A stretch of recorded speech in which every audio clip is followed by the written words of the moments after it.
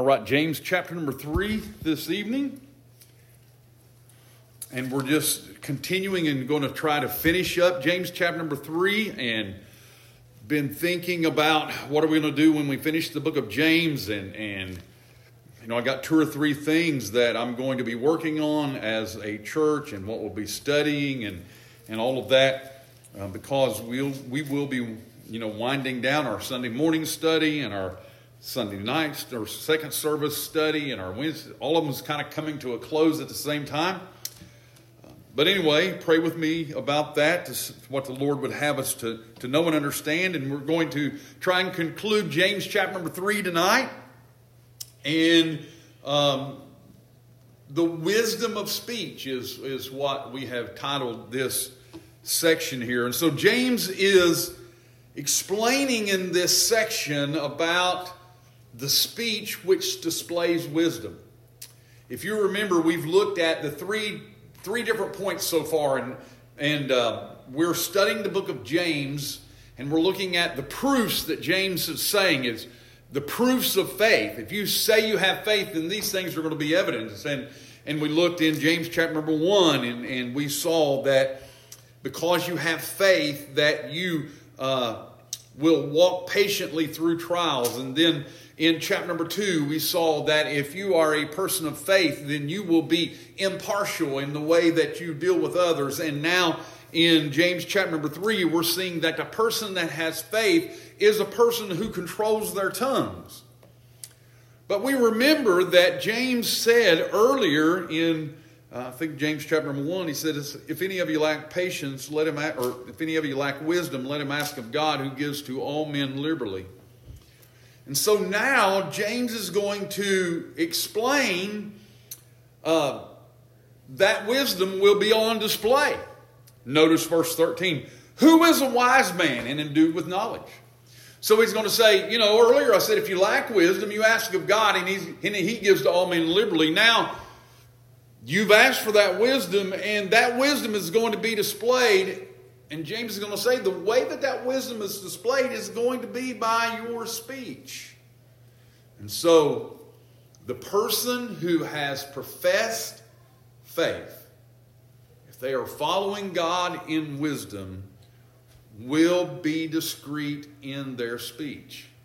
And the person that says they have faith and they're not discreet in their speech, they really are not wise at all.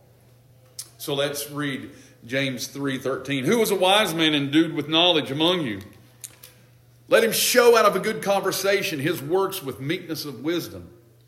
But if you have bitter envying and strife in your hearts, glory not and lie not against the truth.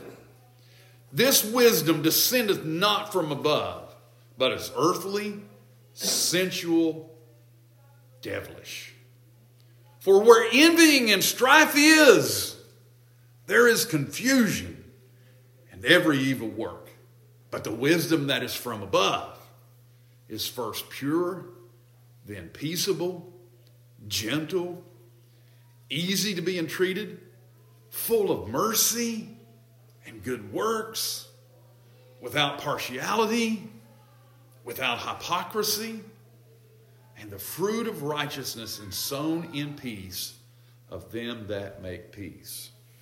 And so again, we remember just the kind of the premise of the book is that James is trying to help these scattered Christians in their walk with Christ, and he's trying to teach them because they're scattered and they're probably separated from their teachers. And so he's trying to help them in their walk. And again, we talked about it already, that first we saw that those who are true people of faith will prove their faith by how they handle tribulations. And second, they will prove their faith by being impartial. And now we're seeing that James is talking about their tongue, about the way they speak. And if you remember last week, we talked about how James mentions to them that you can't be double-tongued, that they need to guard their speech, and they need to understand that evil and good can't come from the same tongue. You can't have a tongue that speaks evil and a tongue that blesses God and a tongue that curses man. That just that doesn't go together. And so he's trying to get them to think about their speech, because a sign of maturity is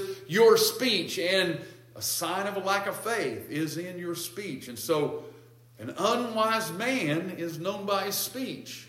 And that's what James is trying to keep in front of them. And one of the things you'll notice in this text that we read today is the conflict. There's a conflict between the wise man and the unwise man. And again, as you're reading through the text, one of the things we want to remember is that when an author is writing, one of the tools that he uses is that he'll use a conflict and a resolution. And so one of the things that we should be looking for as we read a text is a conflict and a resolution. And by the way, they say that if you're a speaker, if you're a teacher of the Scripture, one of the things you ought to do is look for the conflict and the resolution, because it's always present. And that's the way that you should form your message, is around the conflict and the resolution. And so James is going to talk about the conflict between the two tongues, the tongue that is wise and the tongue that is unwise. And he's going to talk about the resolution. And so that's the way we're going to look at this today. And so James asked this question. And again, that's another way that, it's really a rhetorical question. But it's a way that James is trying to convey a thought. He's going to ask a question and answer it. And the question is, who is a wise man and endued with knowledge among you? And so James asks that question.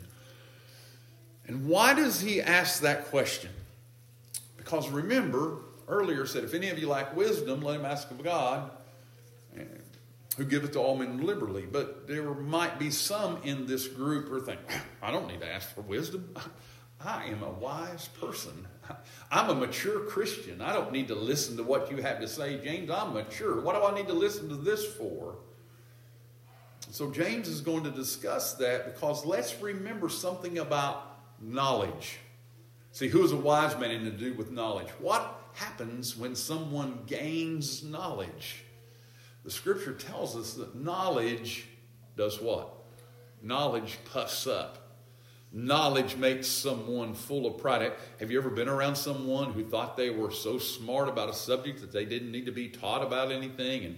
And we all know what teenagers are like, right? When they begin to be teenagers, they think they know what the world is all about, and they don't need to listen to what mom and dad has to say. That's because the knowledge that they think they have puffs them up. And there are so many Christians who run into that same point. They've been saved, and they start learning about a Scripture, and all of a sudden they think they got it all figured out, and they don't need the wisdom of the ages, and they don't need to follow the past that have been set before them, and follow the processes that have been set before them, and they think they can go it on their own.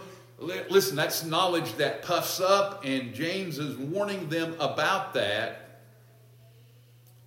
And so James is going to say, listen, who is a wise man and endued with knowledge among you? Who is the true wise man?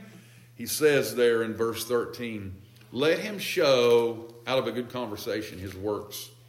So that man that is truly wise is going to be evidenced by his life. It's going to be evidenced by the way he lives. And ultimately, we're going to see that often it's going to be displayed by the way they speak. See, let him show out of a good conversation his works with meekness and wisdom. And so, meekness is necessary in order to perform good conversation, in order to live a good, godly life. It requires meekness. And meekness is softness of temper, mildness, gentleness, forbearance under injuries and provocations. That's how Webster defines meekness.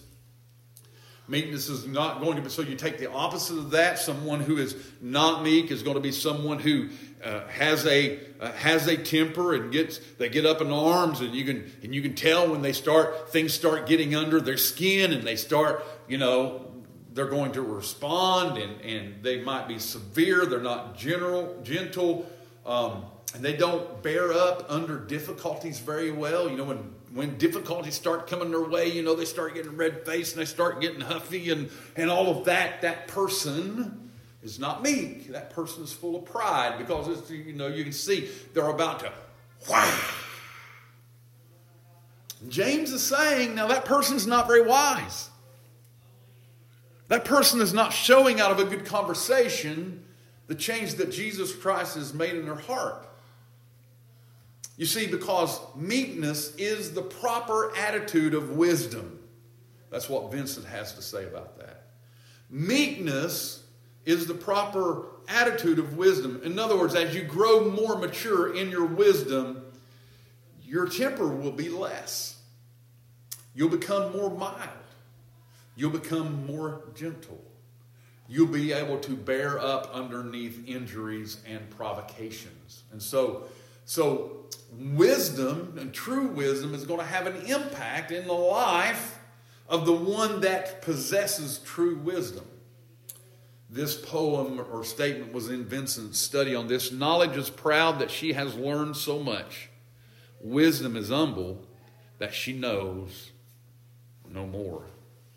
And so we recognize that who is a wise man and to do with knowledge? He's going to show out of a good conversation his works with meekness of wisdom. You're going to be able to tell by the way they live their life in their speech that they are meek. And by the way, and we'll not take the time to look there, but meekness is one of the attributes which describe Jesus. Let's remember that. People always say, well, meekness is equal to weakness. No, it's not. It's actually more difficult to be meek than it is so it's not a sign of weakness. Meekness means that you're able to control your temper. You're able to control the way you respond to situations. And again, Jesus was not a weak man, and he was described as meek and lowly in heart. And so we know that about Jesus. And so meekness is not weakness. And so James is saying that person that truly is wise and truly has knowledge, in their life, they're going to show the goodness of God in their life and the wisdom that they have, and it's going to be displayed by the meekness in their life. And so the conflict here is going to be the contrast between the one who is meek, and as it says in verse number 14, but if you have bitter envying and strife. And so the contrast and the conflict here is between the one who is meek in spirit and the one who's full of bitter envy and strife. And so, James is not going to pull any punches here. Listen to what he says in verse 14. But if you have bitter envy and strife in your hearts, glory not and lie not against the truth. You say you have faith, but if you have bitter envy and strife, you're lying, you're not doing the truth, you don't have what you say you have. Woo! James is not pulling any punches. So he's saying, don't be full of bitter and envy strife.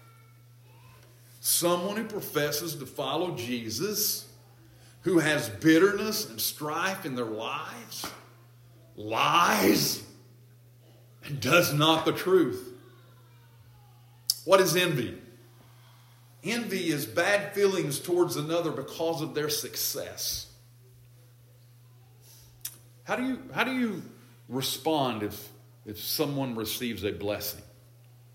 How do you respond if it seems that someone else is growing? How do you respond if someone gets a raise on their job, or somebody gets some kind of financial blessing, or just things seem to be going well in their life? Do you have envy towards them, hard feelings towards them because things seem to be going well with them? That's what envy is. And someone who is walking with Christ and someone who is wise will not have bitterness or envy. Neither will they be bitter.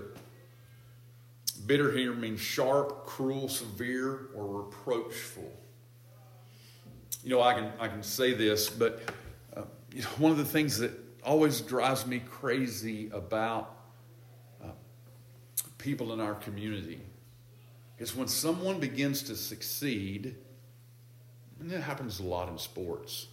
If someone begins to do well in sports, what always happens? Instead of everyone being proud and encouraging to them, they're always like, well, that person, they're rah, rah, rah, rah. They always got something negative to say about that person. It seems like people can't stand to see other people succeed.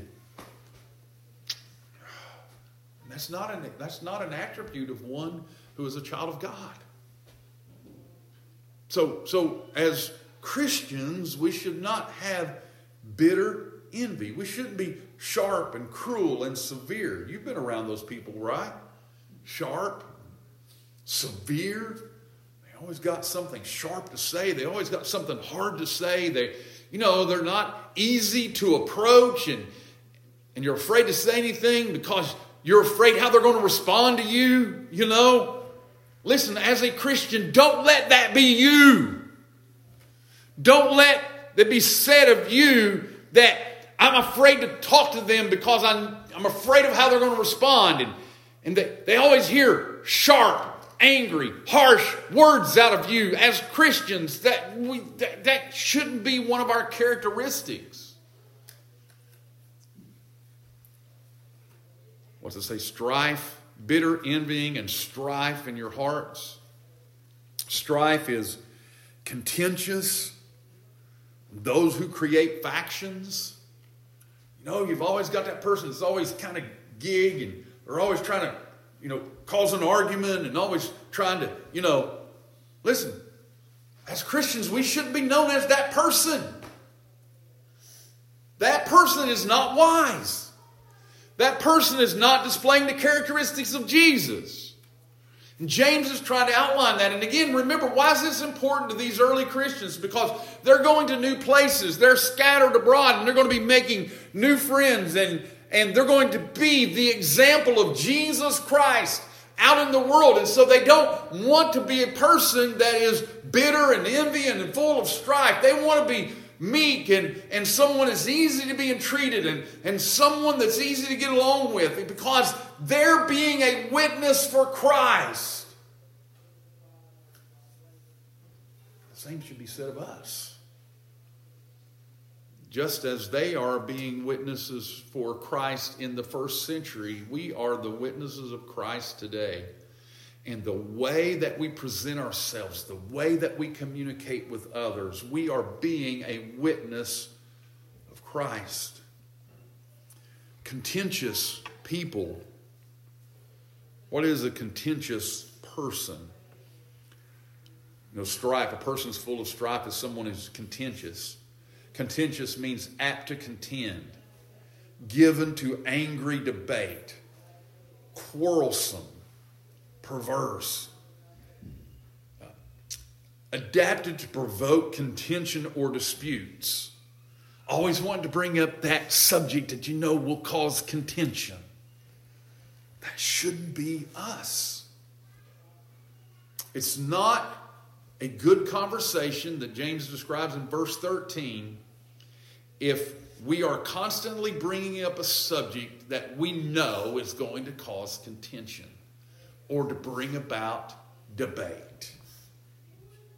James is saying that if you're wise and endued with knowledge, you're going to show out of a good way of life. It's going to be displayed in how you speak. And if you're speaking bitterness and envy and strife and contention, you're not being wise. You're not following the picture of Jesus. You're not portraying the proper image of Jesus to the world. And so we understand that this bitterness and envy and this strife is often displayed by the way that we speak. So that's why we need to be careful with our speech. And again, that's the whole point that James is making here in chapter number 3, is our speech makes a difference. And notice what he says. He says, glory not, in verse 14. Glory not in that. Do not glory if bitter envy, and strife are part of your character. There are some types of glorying that are not good. And so James is making the point that they shouldn't glory in these characteristics. If those characteristics are part of your personality, do not glory in it.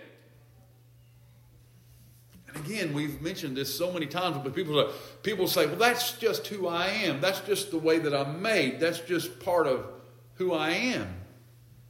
Well, guess what? That needs to change. That's what you are as a Christian. You're a new creature in Christ Jesus. Who you were created in the flesh. The flesh is dead. It's full of trespasses and sins. And our character and our personality can be full of dead actions. And it needs to be changed. And part of what being a Christian is being a new creature in Christ Jesus. It's crucifying the flesh, and it's putting to death those old characteristics of the old nature that were full of sin. And so we can't glory in that. We can't be proud of that. We can't be proud of being a person that's contentious all the time. You know, I mean, you know what? I've told this before. You guys may not remember, but you know, one of the characteristics of the Dowdies was they're stubborn. They're hard-headed. And I remember telling Mom one time, I'm like, Mom, don't be proud of your stubbornness, because that's not a Christian attitude. You need to get rid of that Christian attitude. You can't be proud of that hard-headed stubbornness and not able to be persuaded. It's not Christ-like. And so, you know, there's people that are proud of these characteristics, and they're negative. They're not a portrayer of a Christian attitude. And we can't glory in those things that are contrary to the character of Christ. And that's what James is warning here. Don't glory, don't boast about attributes that are not God-honoring. As a matter of fact, we ought to be ashamed of those things. If our actions and our attitudes are bringing reproach upon the name of Christ, we should be ashamed of that instead of glorying in it. That's the point that James is making. He's saying you're lying against the truth. And I said James is not pulling any punches. And it's not easy for any of us to hear if we possess those characteristics. You know, we need to be careful about being the person who says, well, I'm just going to tell them like it is. Well, if you telling it like it is full of envy and bitterness and strife, then you shouldn't be telling them like it is. So you see this conflict. James is bringing it out. Like, that kind of speech, that ought not to be in your life as a Christian. Notice what he says in verse 15. This wisdom, the wisdom that promotes bitterness and envy and strife and contentions, that is not from above. That's from the earth. It's sensual. It's devilish. When you portray that kind of speech, when you portray those kind of actions, you're following the works of Satan. That's what he's saying. Again, James has not pulled any punches. He's laying it out there. So, bitterness and envy originate in the flesh and not the spirit. Why are bitterness and envy not advisable? Notice what he says in verse 16. For where envying and strife is, there is confusion in every evil work. Confusion and disorder are always present when bitterness and envy and strife are a part of someone's life. It leads to other evils. You know, have you ever been around this when you've been around some people and they got some good-natured ribbing going on, you know, and we're just having a good time and we're just cutting each other down and we're just, you know, and then before you know it, somebody says the wrong thing and it escalates into a larger situation, maybe even escalates into a physical altercation. It results in a fight. See, that's what happens. That's why In the words of Barney Fife, you need to nip it in the bud, right? Those things begin to happen, good-natured fun is not always good-natured fun. It's not advisable to have those kind of characteristics in your life. It's not safe. It's not innocent. You need to be careful. Because a lot of times when you are making good-natured ribbing towards another person, they might say, it's okay, but you may be really hurting them on the inside. On the outside, they may be saying, well, it's no big deal. But on the inside, you may be hurting them. So it's never good when those things are present because it leads to other evils. So James is going to say, but the wisdom is from above. So he's just told him about the wisdom that is from the earth, essentially devilish, the strife and bitterness and envy and contention. Verse 17, but the wisdom is from above. Notice how it's going to be displayed. It's going to be displayed pure, peaceable, gentle, easy to be entreated, full of mercy, of good fruits, without partiality and without hypocrisy. Notice the wisdom that is from above knows how to interact with others. Interpersonal relationships mean something. If you can't get along with others, that says something. If you're always getting upset around others, that says something. Because someone that is following the wisdom that is from above, even their speech is going to be pure. And it lists those other characteristics.